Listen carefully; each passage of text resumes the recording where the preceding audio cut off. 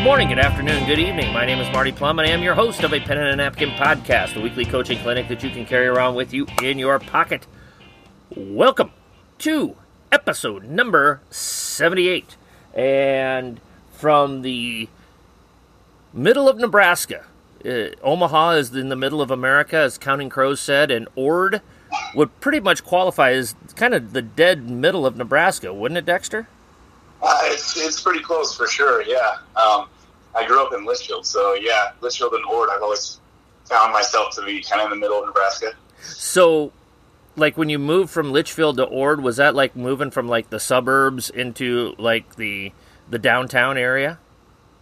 Well, the move wasn't straight from Litchfield to Ord. It was actually from Stewart to Ord. Oh, so gotcha. That was a little bit of a different move, but it was good to be back towards home. But yeah, that's a pretty good depiction of it. Okay, all right. I just you know, like if you were in Omaha, it'd be like from moving from Millard to maybe getting a loft in the old market or something like that. So. Yeah, that's pretty close. Yeah, there you go.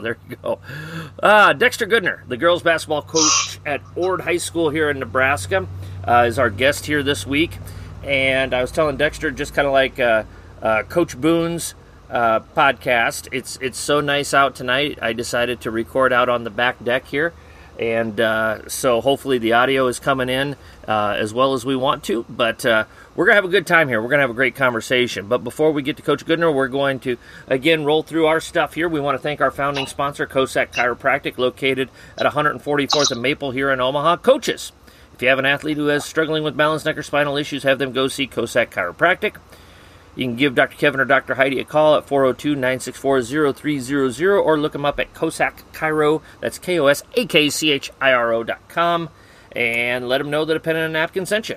Follow us on Twitter at a pen and a napkin. We try to put out daily coaching tidbits on the Twitter handle, so be sure to follow us there.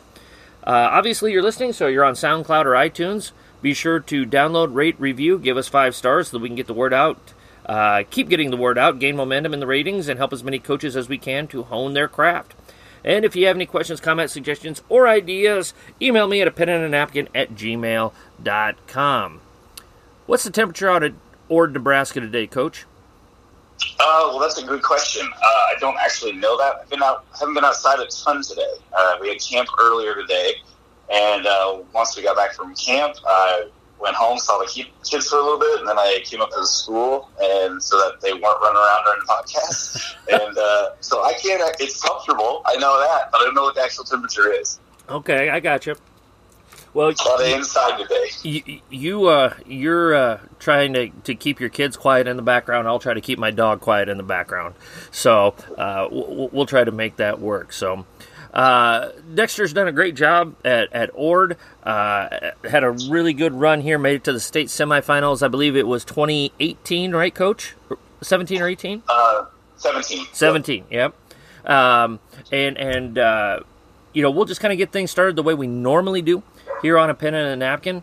For the folks that don't know about yourself or your career, Coach, why don't you kind of bring us up to speed, and how did you end up at Ord High School? First of all, it's a pleasure to be on here. Super excited to be on here. He must have been scraping the bottom of the barrel if I'm on here. So I'll try to make it as interesting as I can here. Hardly so. But no, like I said, I'm from Litchfield originally. I fell in love with basketball at a really young age. Played high school basketball at Litchfield. I considered myself a good basketball player until I went out and decided to play basketball against bigger schools, and then I realized I was a pretty average basketball player, so then I knew that I wanted to be a coach. I started coaching basketball when I was in high school, actually. I coached the youth teams, and from there I went on to UNK. I tried to walk on at UNK, actually. Mm-hmm. It turns out they weren't super interested in a undersized, under-athletic point guard. So from then, But those are hard to find, though, Coach. Those are hard to find. I know. Yeah, I was shocked. And then, but it worked out great. It kind of put me on this path to where I am. I never thought I would be a girls basketball coach. Mm-hmm. I think that a lot of guys probably say that they would never be a girls basketball coach. Yep. And so I was done playing, and I was trying to figure out what the next step was going to be. And Litchfield had struggled for a really long time. Before I got there as an assistant, they had won 4 games in 6 years. Oh, and so I called up the principal. He was the dad of one of my buddies, and I just said, hey, I think I want to help out with the girls basketball team. Is there any way I could be an assistant? And he said, yeah, we have a new coach. We don't know, she doesn't know a whole lot about the game, so it'd be great if you would just come in here and help coach. And the first time I met her, she was like, so here's what's basically going to happen. I have no idea what I'm doing. You're going to run practices. I'll do the conditioning. And so from the get-go, I was pretty much – it was a really interesting situation because I was basically a head coach doing all the subbing, plays, and everything, but I didn't have to wear the head coach hat. And so my first year, we won 5 games. And I was like, oh, man, this is awesome. I'm amazing. People were super happy with where the program was going. Then an interesting fact about me, this will be the first year ever, so I've done it for 13 years, I think. This will be the first year ever that I have the same coaching staff as an assistant or a head coach. Wow. Where I have it back-to-back years. So we got a new head coach, and he coached for a year, and then we got another new head coach, James Have. He is the head boys coach at Ravenna. He was under Paul Baranek, and I got to actually just be an assistant that year where I just got to sit on the sideline, and I got to, give my input and watch him teach basketball. Mm-hmm. And that is a big year for me. We ended up taking that team to a district final. In the span of 3 years, I was a part of a program that won 4 games in 6 years to being in a district final. And then from there, I graduated from UNK, and then I got a job in Stewart. Stewart's a small town, northern Nebraska, and I took over a program that was had a streak of the last 4 years winning 4 games a year. And my first year, we went 6-14, mm-hmm. and I was like, hey, okay, we won more than 4 games. We had a really good summer, and I remember telling people, watch out. I was young. It was my second year as a head coach. I'm like, watch out. We're going to state tournament. And they're like, okay, let's just be above 500 first. And I'm like, no, you just watch. You know how you are as a head coach or as a young coach. You're just like, oh, yeah. No, we're going to take over the world, set the world on fire. Well, the crazy part is we did make a state tournament the next year. So we went from 6-14 to the state tournament. And then the following year, we went to the state semifinals. And then my last year at Stewart, we went 19-5. Had that injury. We got put in a really tough sub. We didn't make the state tournament. But the relationships I built there were just awesome. Mm-hmm. I didn't necessarily want to leave, but we decided to have a daughter, and we wanted to be closer to home. Yeah. So, crazy story about how I got hired here, but yeah, I got an interview in Ord, got hired, came down here, inherited a ton of talent, and and we were we've been super successful here. Mm-hmm. And the crazy thing is, I thought I was a great coach, and it turns out, having a lot of talent is really important in basketball. So I've been really blessed to have really good kids. Funny how that works. I guest spoke at a coaching class at my college alma mater, and I kind of played this whole thing up. I said, "All right, get out your pens and pencils, and I'm going to give you the number one key to being a successful basketball coach. And if you do this, I guarantee you're going to win, and you're going to win a lot. Okay, you guys ready? You guys ready?" And, these college kids are, okay, yeah, they're looking at me. I said, okay, here it is. This is, and at this point, I think I'd been coaching about 20 years. I said, here's the number one thing. Here's the biggest key to it. Get the best players and just let them play. and Coach Power was in the back of the room, and he just started giggling his tail off. And I'm like, but sometimes it's just that simple. Whoever, a lot of times basketball comes down to whoever has the best guy or gal is got the best chance to win the game. And when you have that talent, it simplifies things for you. So for sure, for sure. When you interviewed at Ord, was one of the questions, do you know what a Chanticleer is?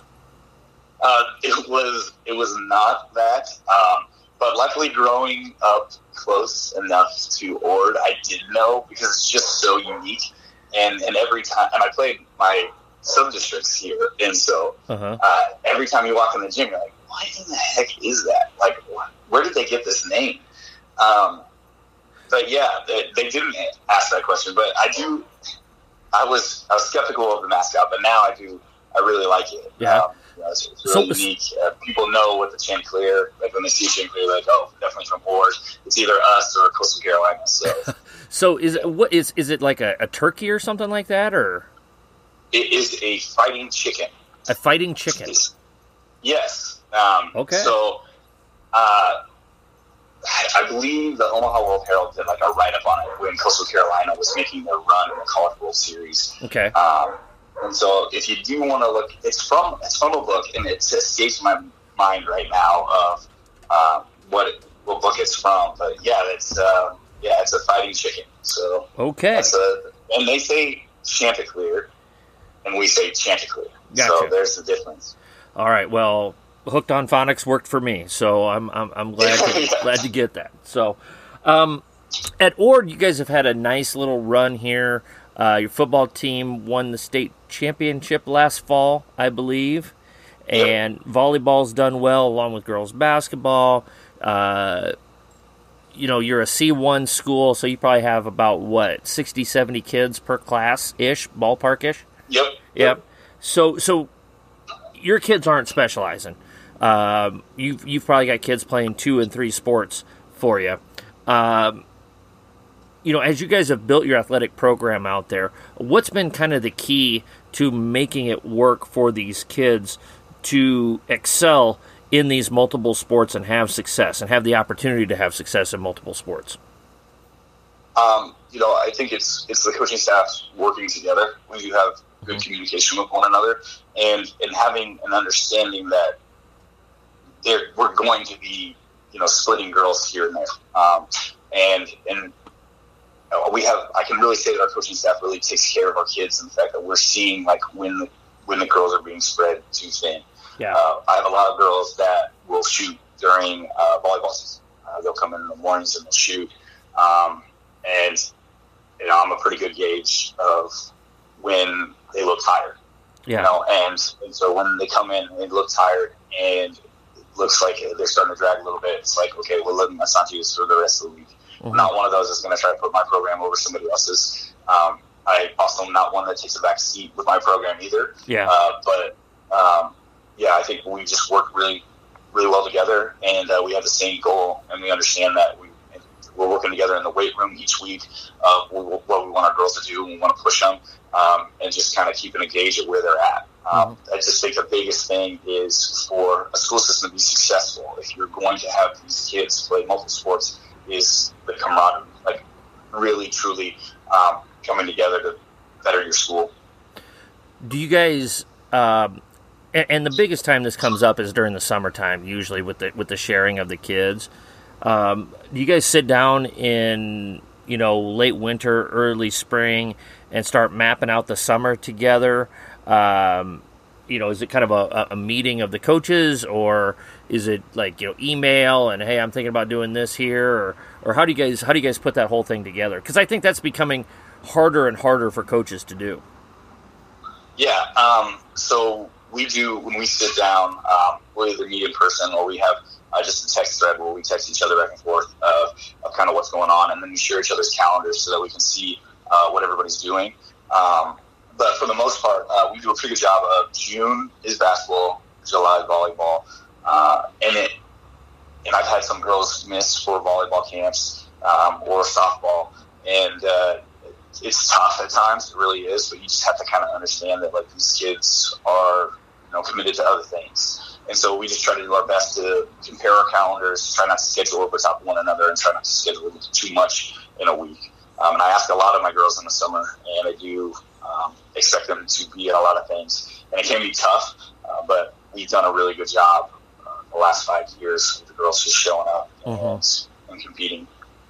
Yeah, it's it does become complicated at times, and I think that's this. I feel like this is our first real summer. Obviously, last summer was COVID, and we could barely see our high school kids, let alone all the other things. And that's something that we're working on. I'm always just kind of curious to talk to coaches from schools that are approximately the size of school that I'm at. That for everybody to be successful, you have to work together, and nobody can be above anybody really. And that can be. You got to give to get, don't you think, Dexter? Absolutely. I think you can see some of the programs sometimes in that disconnect of, like, how one program can be not successful at all and the other programs win state championships. And, like, I'm sure that there's just, like, this animosity build up, and that I totally think they have to be on board for each other. And I think it just helps the girls out so much.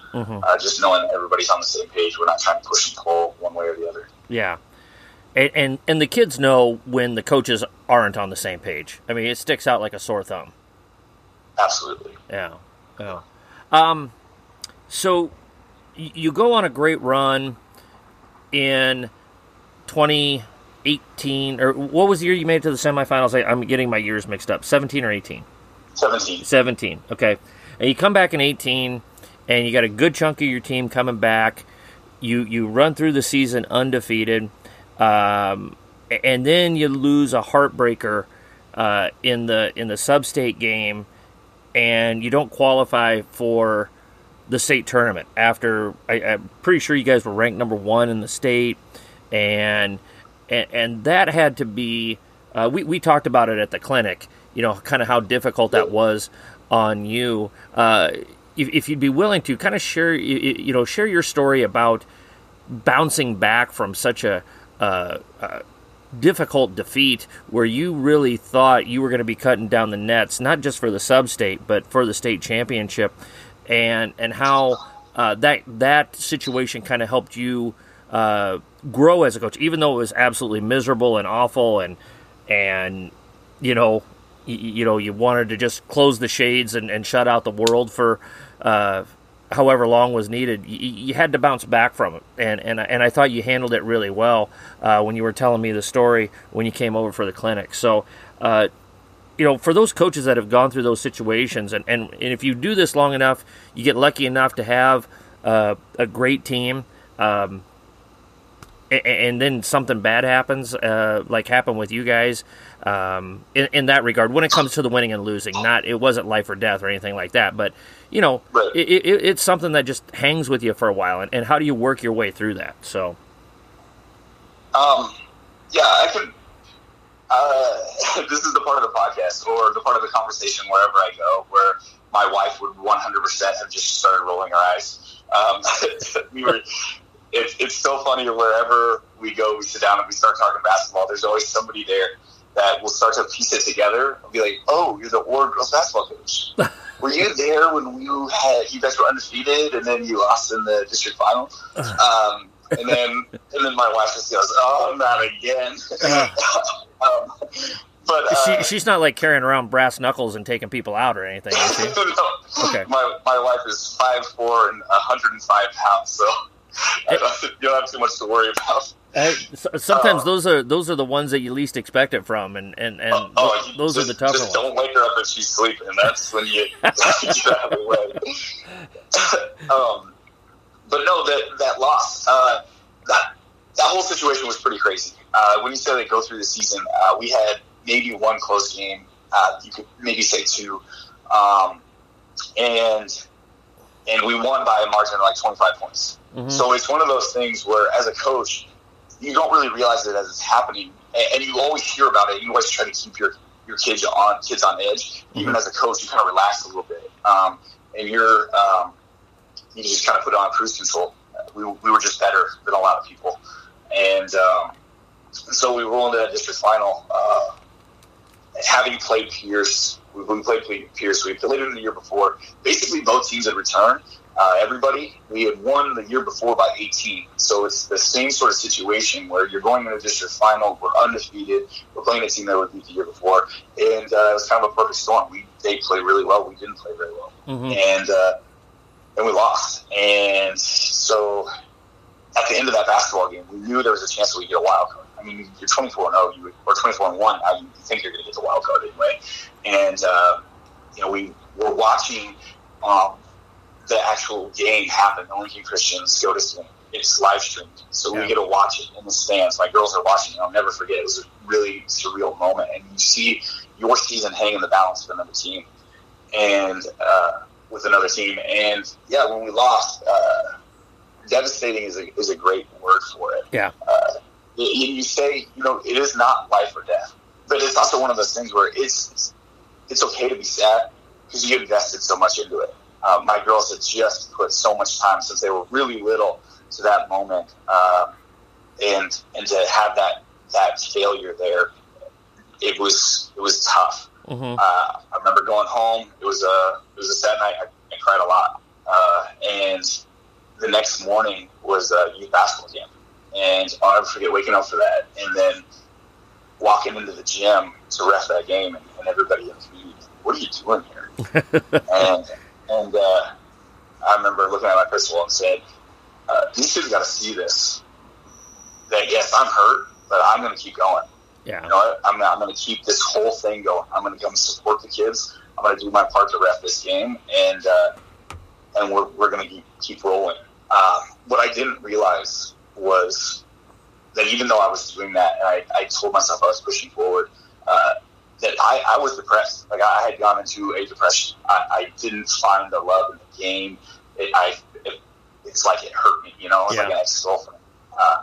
And I remember just that next year even. I mean, going through the summer helped, seeing the kids, and then that school year, I remember just sitting there waiting for basketball season and just not having the same amount of joy as I had. And that's when I had to tell myself, like, this isn't about you.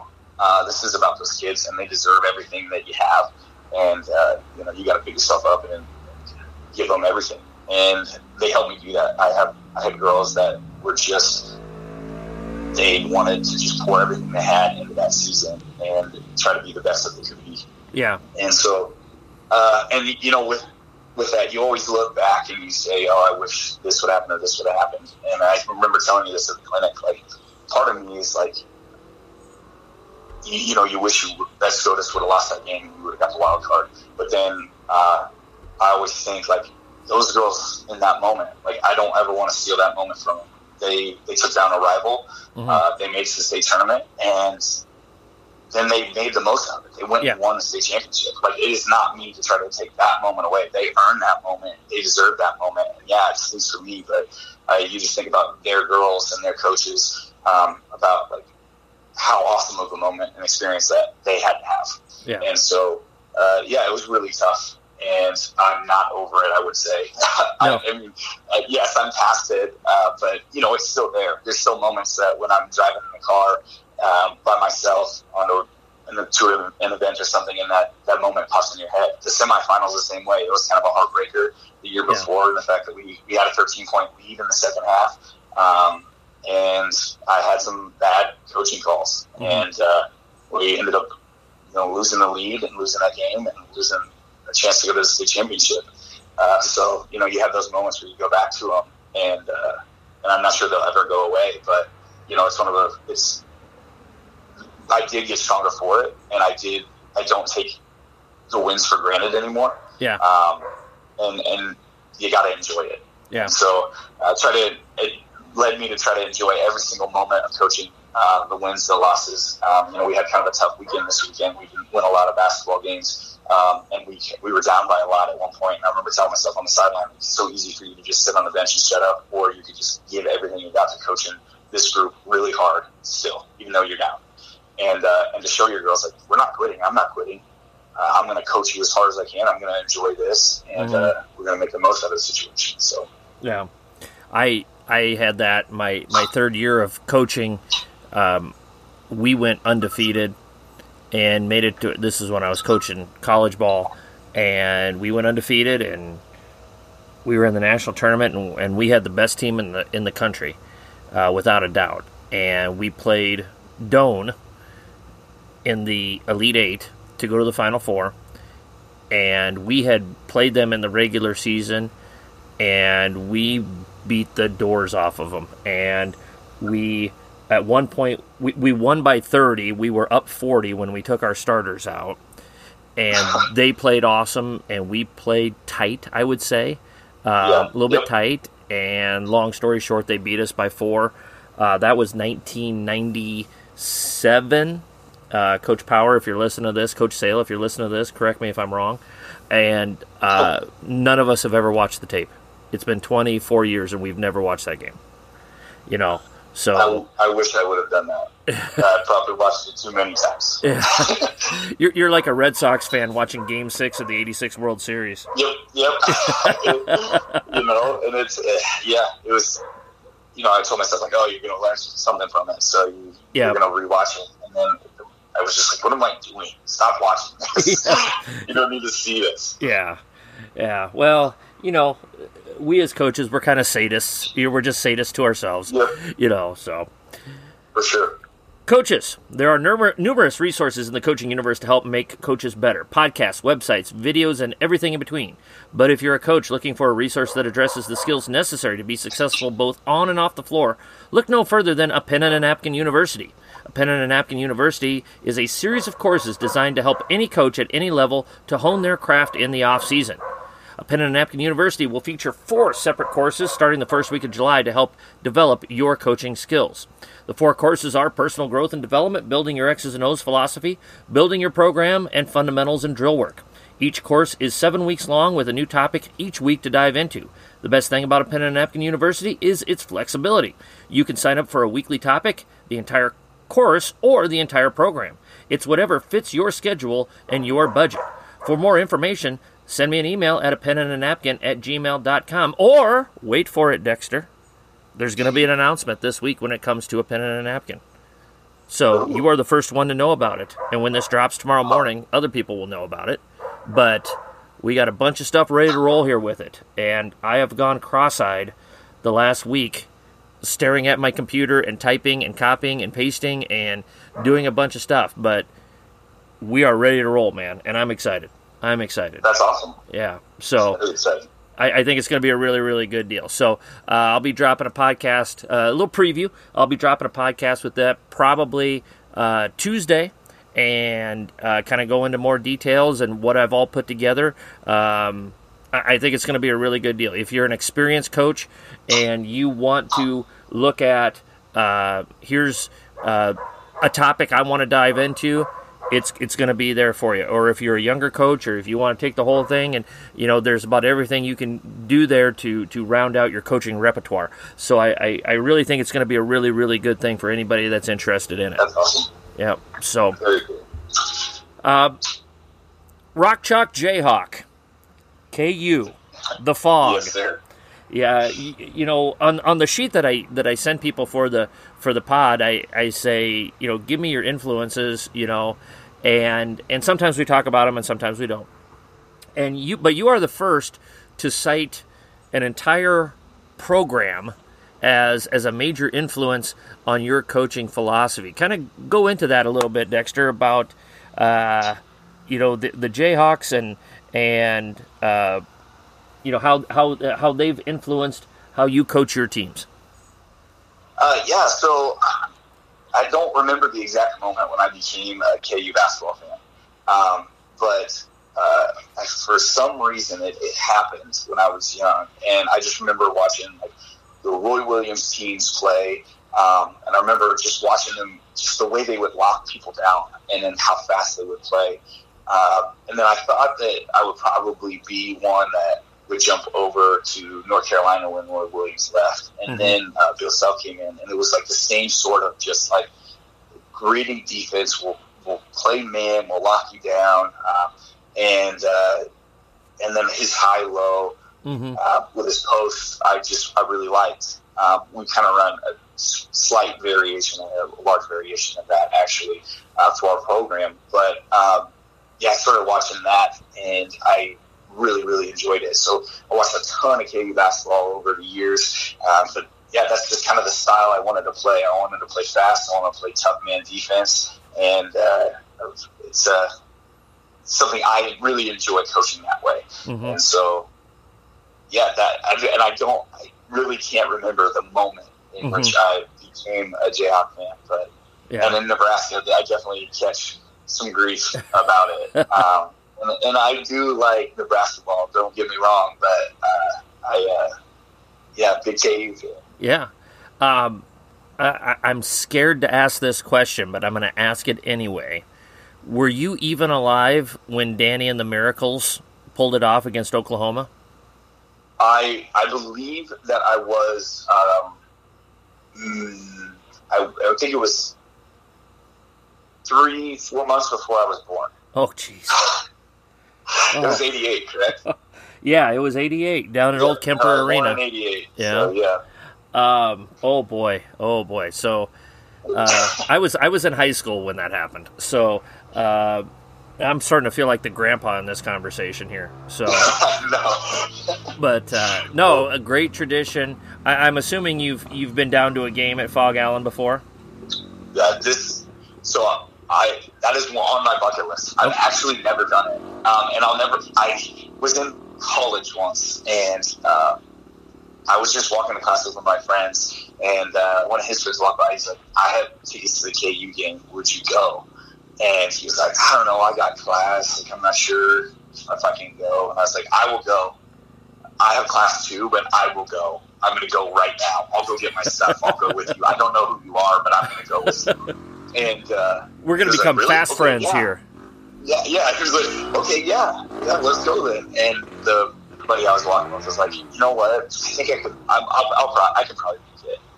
And so then he went instead, and so that was my chance. But no, I've always told my wife that if there's ever like a birthday gift or a Father's Day gift, that's something I want to do. And we've made an attempt a couple of times, and I've watched them play before, but I've never been at Fog Allen before. Yeah, it is a cathedral. It is a really cool place. I've been there a couple of times. Our oldest took a campus visit down there, and of course, the end of the campus visit, everything wraps up at Fog Allen. Kind of their biggest selling point. And it's a cool place. It's not very big. Pinnacle Bank Arena is way bigger inside the arena. I've heard that. CHI here in Omaha is way bigger, but it's just compact, tight, right on top of you, and it's a neat place. It's a really, really neat place. So, get down there, man. Get down there. I will. Yeah. I will. Yeah, for sure. A much deserved vacation.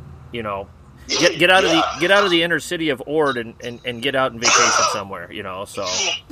Yep, the inner city of Ord, that's for sure. Yeah. Yeah. Traffic moves about 25 mile an hour everywhere. It's rough. It's scary. Yeah.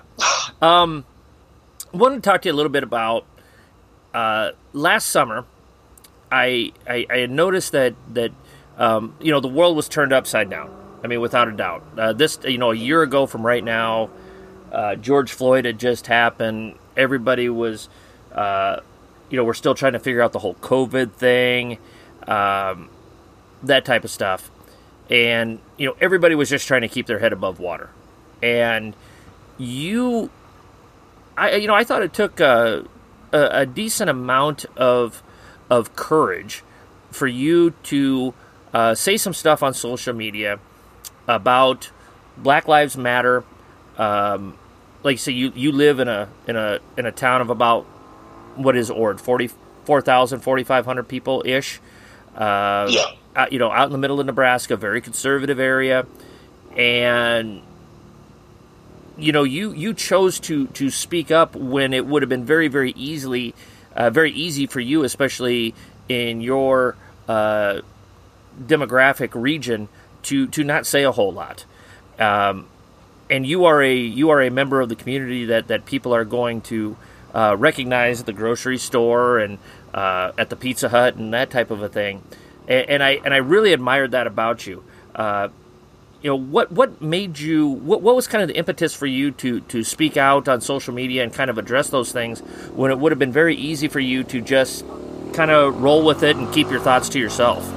As some guy is driving around on a mini bike out here behind my house here, so. But yeah, where were you at with that? So it was for me. Yeah, I grew up in a town of 280 people. And then I went to college 30 miles from my hometown. And I've had, my eyes opened a ton over the years. And the thing that you just see things as a teacher, things that you didn't see when you were growing up. You see just some of the things that kids have to go through. And I see it on a much smaller scale than other places. And so I just think it's my duty as a teacher to teach kids to choose love, right? And so I wanted every girl in my program, every kid that I ever taught, to know that I love you and that I'm going to be there for you. It does not matter who you are, where you're from, what color your skin is. I'm here for you. And that was just like the main message that I wanted to send, and I wish that more people would do that. And that was just what I wanted to say, is like, go ahead and put yourself in other people's shoes and understand that people aren't raised the same way you are. My family is amazing. I couldn't ask for a better family. I went home, I had my mom and my dad there, we lived comfortably, and they loved me a lot. And not every kid gets to go home and have that. And I see it here, and I know it happens all over. And so I wanted every kid that I ever coached, that I ever teach, to know I'm here for you. I've got your back, even though the world doesn't at times. Yeah. So it just felt like my duty just to say that. And maybe if maybe one person read that and said, okay, maybe if Coach Goodner can see life this way, maybe I can look into some things. Maybe I can, see the world a little bit differently. And so, that's why I did it. And I did it. I'll be honest, I've caught some flack for it. And I've had some conversations, and so, but I'm happy that I did it, and I hope that the kids see that, and that the kids read it, and that they know. Did they turn out to be positive conversations? In the end. Some yes, some no. Yeah. Okay. But conversations that need to be had. Yeah. Yeah. Oh yeah. We don't need to be shying away from them. Yeah. Yeah. The only way we're going to figure it out is by talking about it, and it's the same thing with your team. If you've got a chemistry issue on your team, you can't just sit there and rub the genie in the lamp and wish it away. It has to be addressed. It has to be taken care of. You've got to do the work, and sometimes you need to address things head on. And you're not going to please everybody. You're not going to make everybody happy. But if you truly believe in something, it's okay to speak out about it and to talk about it and to let people know where you are, especially when you feel like you're on the right side of an issue. Yeah, and I think it's okay to admit that you're wrong as well. Yeah. Because I was, in order to say that you were wrong before, like, I had a change of heart. I've had conversations where I was on the other side of the argument for a while. And now, being where I am, it's okay to say, I made a mistake. I was wrong. And I'm okay saying I was wrong with that mistake. And that I've grown, and I want to keep growing. I don't know everything. I still don't. But I'm learning. Yeah. And I'm taking an active role in learning more. Mm-hmm. So, I just think that that's important for us as a society to grow, is to just kind of learn more about each other. Well, and I think it's an important lesson for all coaches that we are going to make mistakes. In this situation, you're talking about your social life or your interpersonal relationships. But I know it's really important for me if I make a bad call on switching from man to zone, let's say, out of a timeout. I own it right away, because I want my players to know that, I am not infallible. I am going to make mistakes. I'm going to acknowledge my mistakes, and I'm going to get better from it.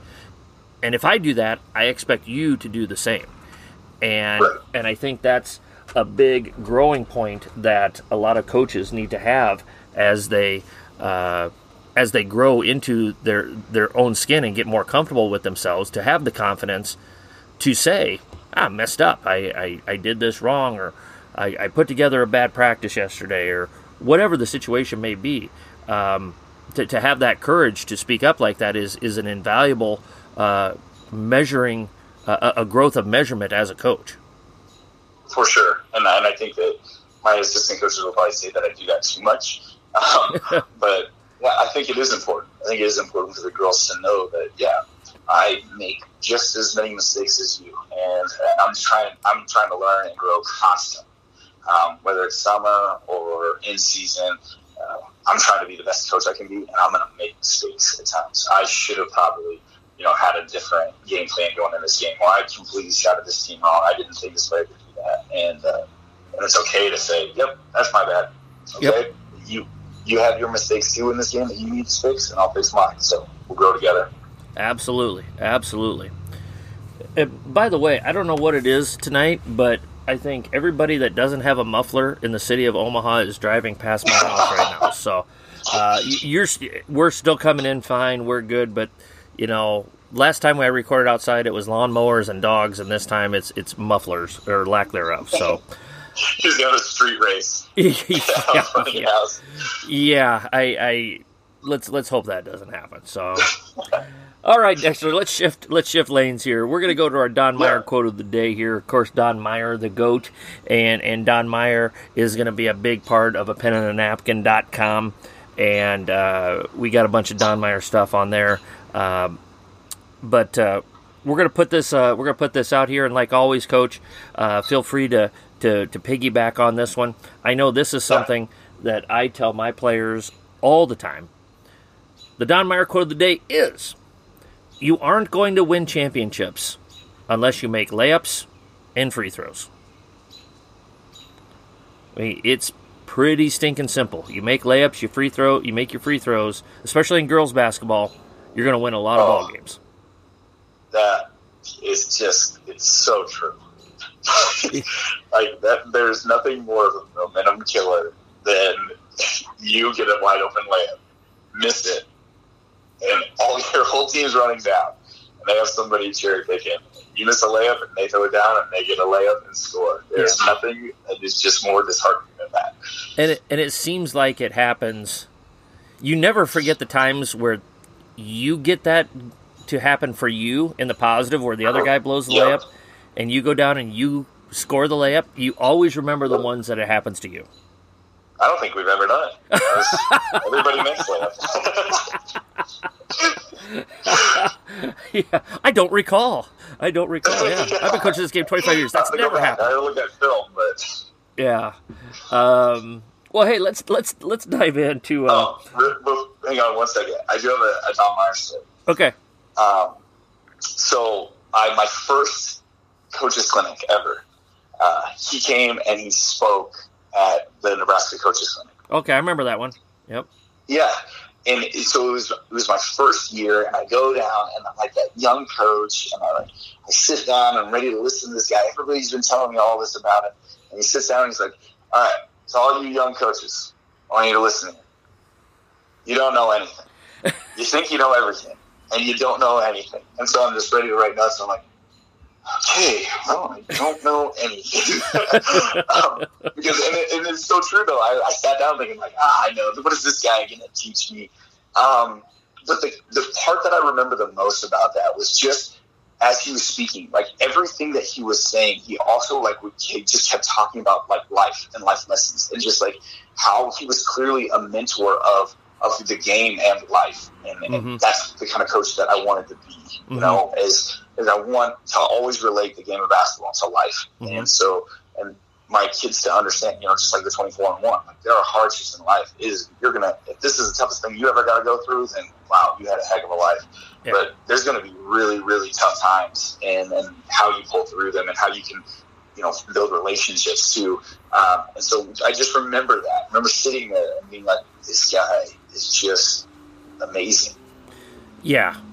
He, you know, I was fortunate to meet him a couple of times, and we went up to Aberdeen for his weekend-long coaches clinic one year, and that was just awesome. I mean, just absolutely terrific. I mean, you were up close and personal with him for 24 hours straight, and yeah, I mean, just obviously, you've listened to how many of these, you know how big of an influence he's had on my career and so many others. And as I was putting together all the stuff for the website and the university courses, it just kind of those Don Meyer, not necessarily the Don Meyer lessons, but the Don Meyer teaching style, and why am I doing this? What's my why? And why am I very passionate about why I think this is going to be a really good thing for a lot of coaches, and a lot of it came back to Coach Meyer and all the times I watched his DVDs and saw him speak live and that type of stuff. It just hit home with me as the last couple of weeks as I really hit high gear trying to meet this self-induced deadline to put all this stuff together. And so, if I've got something that's a tenth as good of what Coach Meyer has given to the world, then I feel like I've done a hell of a job, and I'm just hoping it's a tenth of what Coach Meyer did, so. Well, yes, he has done so much, but you're doing a hell of a job. I can tell you that much from my point of view. Thank you. I appreciate it. So, let's talk about your gig. Let's talk about your position. You got a couple of things, and that I want to go through here. And I'm going to start with the weight room. You're the weight room guy at Ord, and you are responsible for a lot of the physical training for the kids there. What are you guys doing? What are you putting together? Because I know that is, if there's one thing in my bag of tricks that is not very deep, it's that weight room, the plyo stuff, the strength training, that type of thing. And I think as basketball coaches, we got caught up in leadership and motivation and X's and O's. And this is something that we probably don't do a very good job because our sport is so built around skill and skill development. So what can you give us on weight training and the weight room to help improve our programs? Well, first off, I'll say that I'm not necessarily the weight room guy. I think Tyke Kozel, the high school PE teacher, and the defensive coordinator for the football team, he played at UNK, stud football player.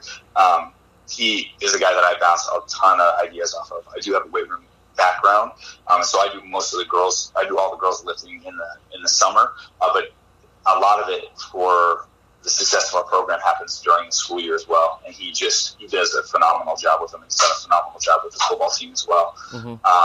And so a lot of what I do, I'm using him and then just past experience. I have a kind of unique weightlifting background in the fact that I started competitive weightlifting when I was in junior high. I lifted in a barn with a barbell club is what we were called. It was just a guy moved back to Luke City. He was the head trainer at the University of Massachusetts. With Coach Cal was there when he was the head trainer.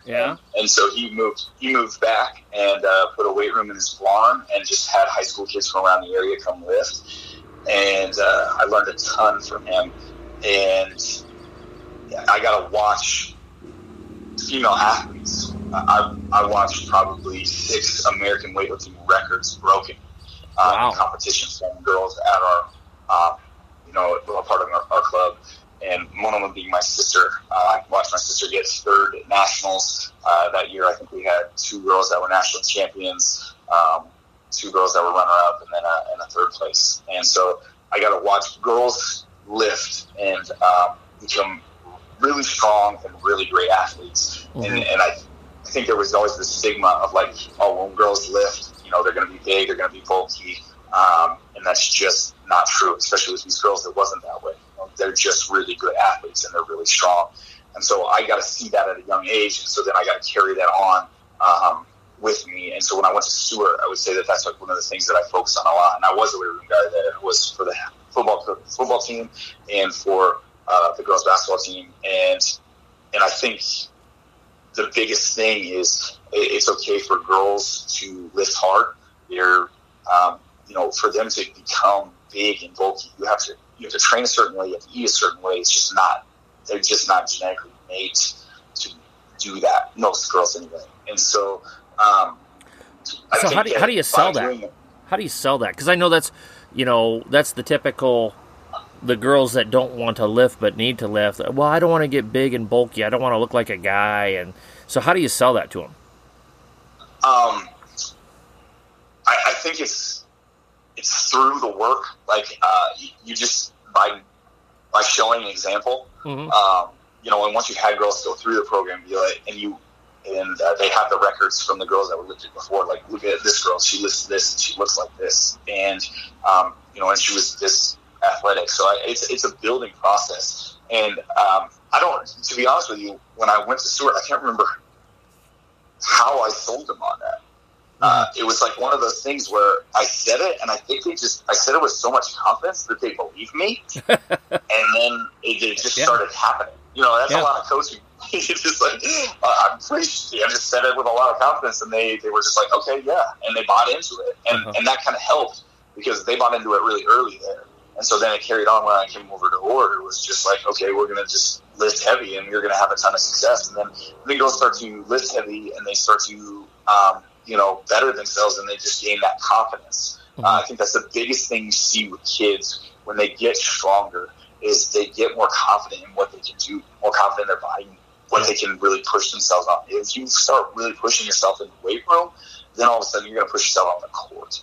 And you start to really guard people. Like, that's how we really sell it with defense. It's just, it's just a mentality thing. And the weight room's a mentality thing. And so, we do a lot of Olympic-style lifting. Like, we do our core Olympic-style lifting, and we do some auxiliaries. A lot of that is through Tyke. He does a lot of, TRX stand stuff. And, just a lot of mobility things. I'm a big advocate, and, the basic core lifts of bench, squat, clean. I love clean. I love snatches. I love clean and jerk.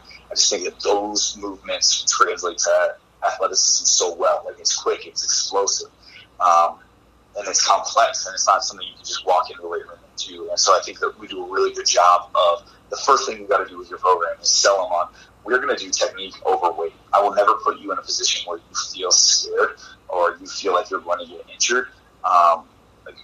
Because I have that really interesting story of that. The fact that I was a competitive lifter in junior high, showed up for junior high weights in PE at high school, thought I was going to be really cool with my friends and put weight on the bar, and I didn't do math right, and I put too much on the bar, and I ended up fracturing 2 vertebrae when I was doing squat. Oh, wow. And so I was in a back brace, and I did all that stuff, and so I know how dangerous it can be, and I would never put a kid in that situation. We go over, this is what you will do. We have making sure we're spotting. We're making sure that we are, we're going to do technique over weight every day of the week. And then once you have kids, and we do that at a young age, once kids start to feel comfortable in the weight room, that's the biggest thing for girls. Get them comfortable in the weight room where they feel like I can kind of get outside my comfort zone, because it's so easy for them to go into a place with loud music, especially if you do boys and girls lifting at the same time. They're going to go in, it's going to be loud, they're going to see boys lifting a lot of weights, they're going to just stand in their circle, and they're going to do the bare minimum.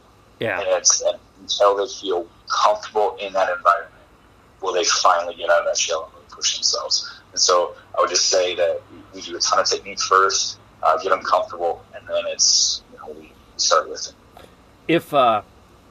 If folks wanted to contact you about some of this type of stuff, how would they get a hold of you? Would you be willing to share your email? Absolutely. D Goodner, so DGOODNER at Ord, ORD, PS.org. Okay. All right. It's on record. No, that's a lot of good stuff. And I agree with you. Getting the girls comfortable in the weight room is the number one thing. And then everything after that, you can teach and you can work with them. It's just having them feel comfortable, feel confident that they belong in there, that they are going to this is going to be a positive thing for them. It's not going to be a negative thing for them. And then I just think having leaders, like we try to make the groups, we would put them in these pods so that we have older girls leading the charge with their group, and it just kind of helps the whole thing. Like they're helping me be a coach in there too, because they've been a part of the program for so long. So they're helping watch their kid, the other girls in their group lift, and it just kind of builds a level of camaraderie too. Because when you're in there and you're working and you're sweating, like when it's miserable, you build relationships. Wars build relationships, and so you're in there battling, and you're just that helps bond the team a little bit. Yeah, shared suffering. Yes. Yep. Exactly. Absolutely.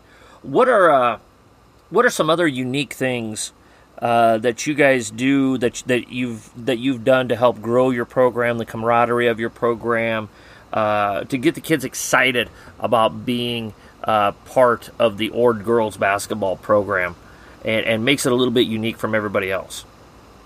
One of the things that we do, and it's not anything spectacular, but ever since the year I went to the state tournament the first time in Stewart, that summer, I've made armbands or wristbands for the team, and we had a little saying, and that saying was 3-6-14, the first day of the state tournament. So on our bands, it had Lady Bronco basketball, and then it had 3-6-14 on it. And since that day or that year, every year I just have wristbands, and so it's kind of like you describe it as like a wedding band. Like it's a showing of commitment. So every summer basketball game you ever see us, we have our wristbands on. And for me, it's one of those things where I can tell what year a photo is taken of me because of the color of wristband I'm wearing. And so, and it's one of those things. It's a motivation. So we always use the color of the team that beat us the year before. Oh, okay. So it's one of those things where eventually people are always going to know what you did in the summer. Mm-hmm. And so we want them to know that we worked our tail off in the summer, and we want that motivation of we didn't get the job done last year, and we're trying to get the job done this year. And so you're wearing the other team's colors this year. They're glow in the dark. That way when we sleep, we see them. We want to dream about what our goals are. And then when you see other girls in the hallway, when you see other girls at camp, and we're wearing our wristbands, like we just know that we're a part of this, and we're in this together. That's a cool idea. I like that. Yeah. Where did the inspiration for that come? I think I'm going to have to give credit to my assistant at the time, Ryan Kroger. I said that I don't want to do t-shirts. I want something. Like, what can we do? And he was like, I think that we should just maybe do wristbands. And I did it, and the girls loved it, and I haven't stopped doing it. So he gets the credit for that one. Yeah. Hey, give credit where credit is due. Yeah, for sure. Yeah. Where do you get those made out of? So I am one of those guys that I really like sales. I'm a sucker for a clearance rack. And so what I will do is I'll go online to just there's 24-hour wristbands, custom wristbands, and there's just a bunch of the silicone wristband companies online. And I will, no lie, I'm not even kidding, I will customize each one to what I want. And it always gives me the final price, and then I'll just click the cheapest one.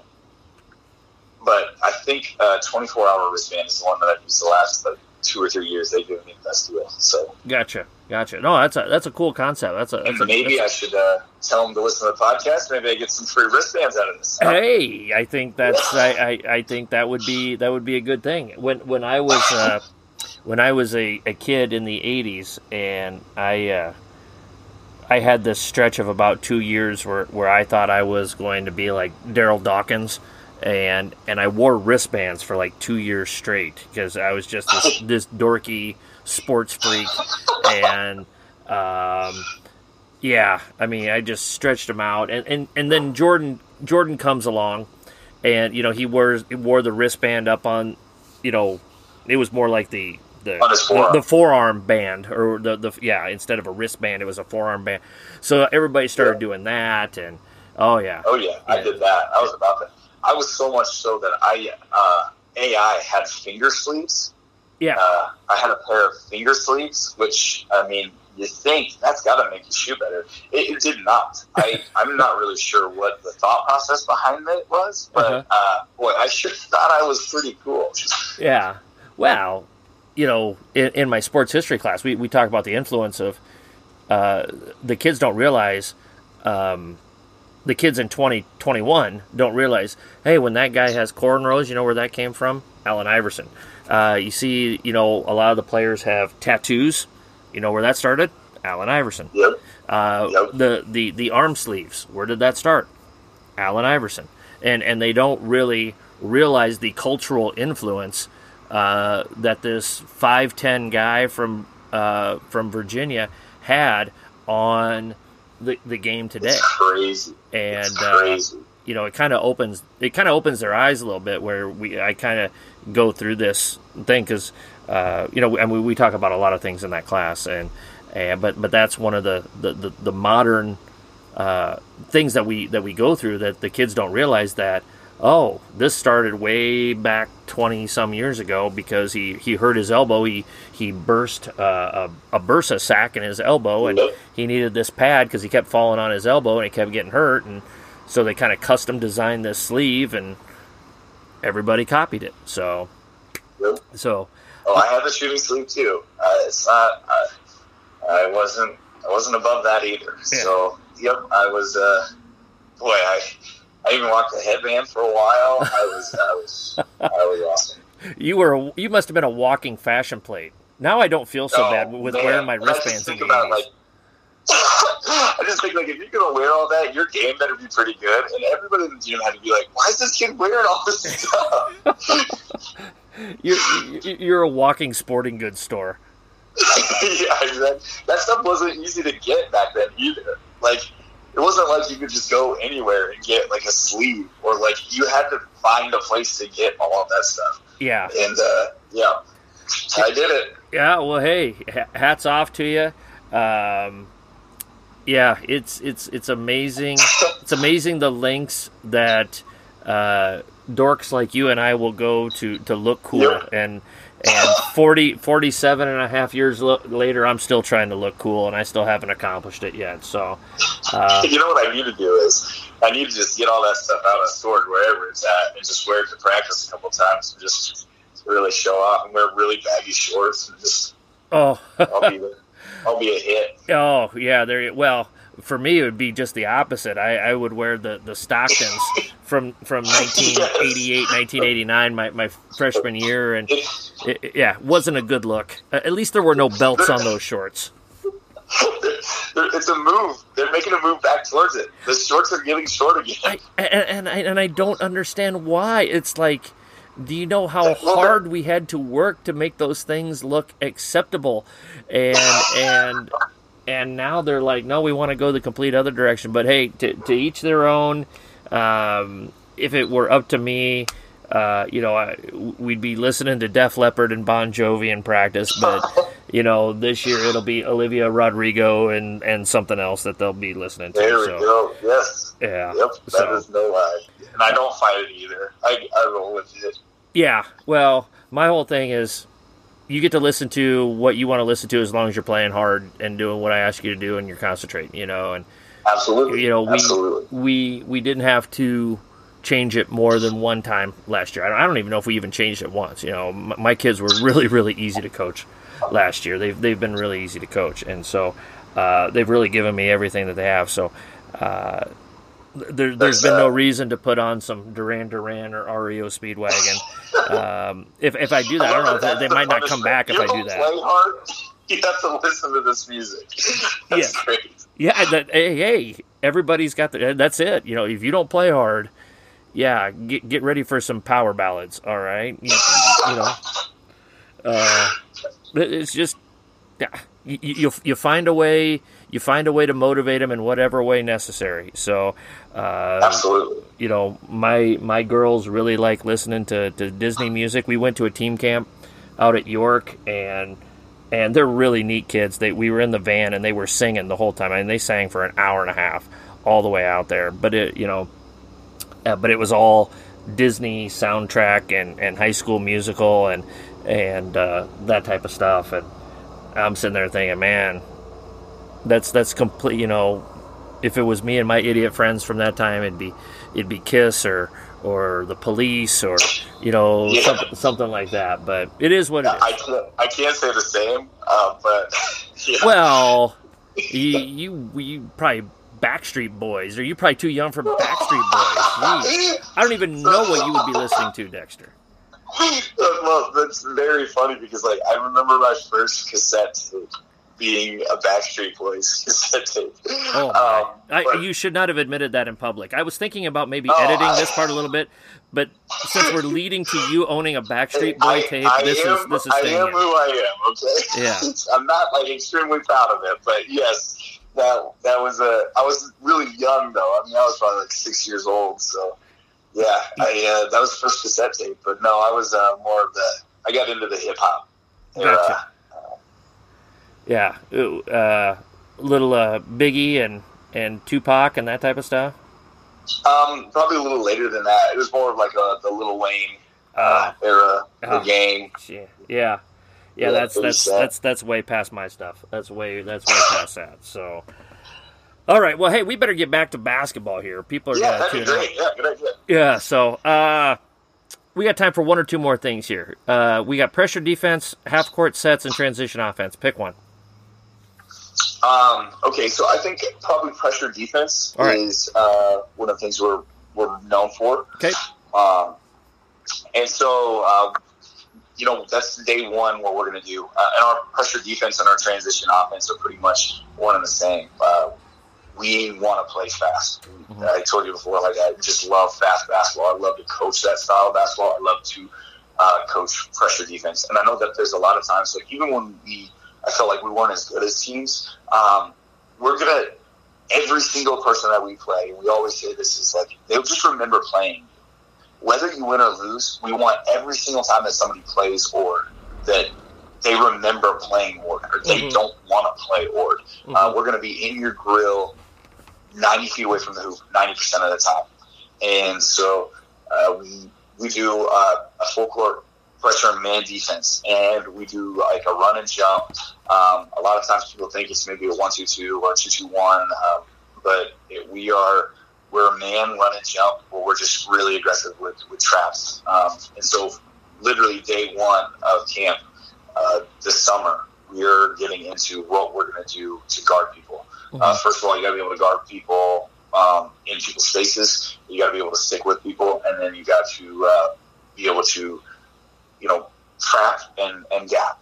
So I stole a lot of the stuff that we do from Concordia. So their pressure is a little bit different than ours, but I love the terminology that he used with gapper trappers, the controller, and the teaser. And so we took a lot of that philosophy and then just kind of made it our own.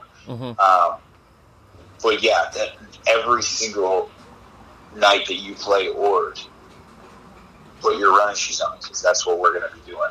And I think that mentality helps us in practice as well. We're going to have fast practices. We're going to be in really good shape because we're not going to slow down. And so, we are just constantly running the floor. And we're running and we're gunning and we're shooting. I'm a shoot first, ask questions later kind of coach.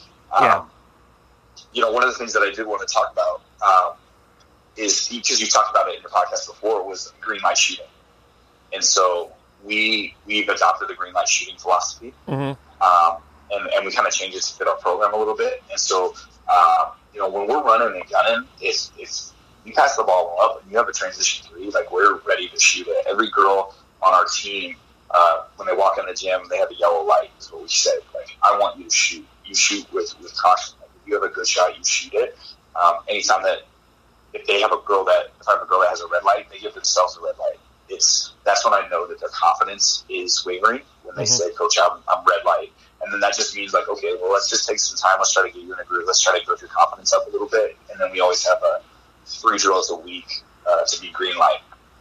And so when you're green light, if you catch it on the 3-point line and you have had a week of green light and you're open and you don't shoot it, that's when it's like, okay, we'll come sit on the bench. If you want to do a disservice to the team by not shooting the ball, then come sit by me. Otherwise, you shoot it. You earn that green light, use the green light. And this summer, we're actually doing, until the first week of season, a green light competition. So each week we have 3 drills, and instead of like reaching a benchmark, they're battling each other. Mm-hmm. And so at the end of each week, there's somebody that has won a drill. And if you win all 3, then you get 4 points. But if you win a drill, you get a point. And we're going to keep track until season starts. And then if you're the winner at the end of the green light, when season starts, then you get the green jacket or green jersey until summer or until Christmas break. Mm-hmm. And so it's just one of those things that we're trying to do to get kids in the gym, compete with each other. Doing the green light's been great for us, just because I've never had girls shoot after practice and end up in tears because they got so close to a benchmark and they didn't get it. And like, and that sounds evil that I'm like, yeah, we have girls crying, that's great. But it's just because like it puts them in game-like situations. Like it makes them want to strive for something. And when they don't get it, like it's okay to fail. Yeah. And we have to cope with it. So that's something about the program I really like. But yeah, we're running and jumping and getting in your face, trying to turn you over and then scoring quick. Yeah. Will the jacket come with a wristband as well? I think you should put in a complimentary wristband. You know what? That's a great idea. Yeah. The green wristband. Maybe I don't even need the jersey. I'll just have the green wristband. Yeah. You wear it on your shooting arm. There we go. There you go. Yeah. Writing that down right now. Yeah. I really like this. We came up with it the last couple of years that I was at Scott, and we're carrying it into this summer. We have a couple of charts up in our gym for the summer, and our scoring system is every day that you're there, you get 4 points. Because the most important thing is if you're there, you're getting better. You know, that's the most important thing in my mind. And then, you know, we're teaching our kids how to win and how to value winning, and so we have each day we have a some sort of competition. It's just 5-on-5. Let's say we're playing just 5-on-5 for a half hour, and you know, playing games to 5 or 7 by 1s and 2s or whatever it may be, and whoever got the most wins, they go. It's the competition column, and that's 3 points, you know. And we have at least one shooting drill that it's going to be a calculated drill, and if you win that drill, you go to and you sign up and you get 2 points for that. And we have a free throw, something to do with free throws, and that's worth 1 point. So 4 points for attendance, 3 points for, you know, some sort of competition, 2 points for a shooting drill, and 1 point for a free throw drill. Pretty much every day during the summertime, and we keep track of it, and we call it our Pioneer Cup, and we'll have a trophy and maybe something else to make a big deal out of it, to show the kids, hey, you know, you need to, you know, this is a worthwhile investment, and our kids have done a pretty good. They're still learning about it. They're still kind of figuring it out a little bit, but you can kind of start to see the lights coming on a little bit, where they're like, oh, okay, I see what the purpose of this is, and you know, it's a little bit broader from what you're talking about. You know, the green light is really, really good as well, and you know, it's just anything you can do to tangibly grade out your kids and give them something to shoot for, no pun intended, to show improvement. And it also kind of helps you, almost inevitably, the top kids will usually kind of rise to the top, and if you have a player that says, well, how come Pete's playing and I'm not? Well, you know, he's doing this and this and this, and oh, by the way, this summer, you know, he had 50 points towards the Pioneer Cup, and you only had 12 because you never showed up and you didn't do this. And, you know, this is the guy that kept winning things, and this gives, you know, we feel like this is one of those measuring sticks. It's not the only thing, but it's a thing to help put those numbers in front of kids and have them compete, but it gives them an opportunity, let's say the free throw one. The one we did with free throws the other day was something along the lines of, we're going to put 4 minutes on the clock, and if you make 5 free throws in a row, if you hit a streak of 5 free throws in a row, you win the free throw. You get to sign your name under the free throw competition. So if we had 15 kids in the gym, legitimately, we could have had 15 kids get a point for the free throw column that day. So it's not just completely exclusive. We try to make it a little broader umbrella so that it's not, Mary's over there in the corner and she hasn't won a doggone thing in a month because she can't beat anybody else. We try to broaden that some to give every kid an opportunity to get their name on there a few times, to have some success, to show that, hey, yeah, I'm in this fight as well too. So it's kind of threading that needle of making it competitive. Yeah, making it competitive, but making it also, exclusive to a degree, to where you've got to earn this as well. But we're going to give you an opportunity to earn it. Does that make sense? Yeah, no, I think that's really a great idea. Like the simple thing of when you show up, you get points. Just be here. And if you are there, like you said, you're gonna get better. Mm-hmm. Getting you in the gym is the tough part a lot of the time. Mm-hmm. So that's a really, really good idea. If your chart that you have, do you have a document for that? Yeah, I got it. Do you mind sending that to me? Yeah. Shoot me a text after we're done. And coaches, if you want a copy of that chart, just email me a penandnapkin@gmail.com, and I'll be more than willing to share it. I'm pretty sure it's going to be part of. I downloaded so many stinking documents over the last couple of weeks. I'm sure something like that is part of the university courses at some point or another. But it's worked well for us. So remind me when we're all done taping, and I'll get it to you. So yeah, that's awesome. Yeah, it's worked well. It's worked well for us. So,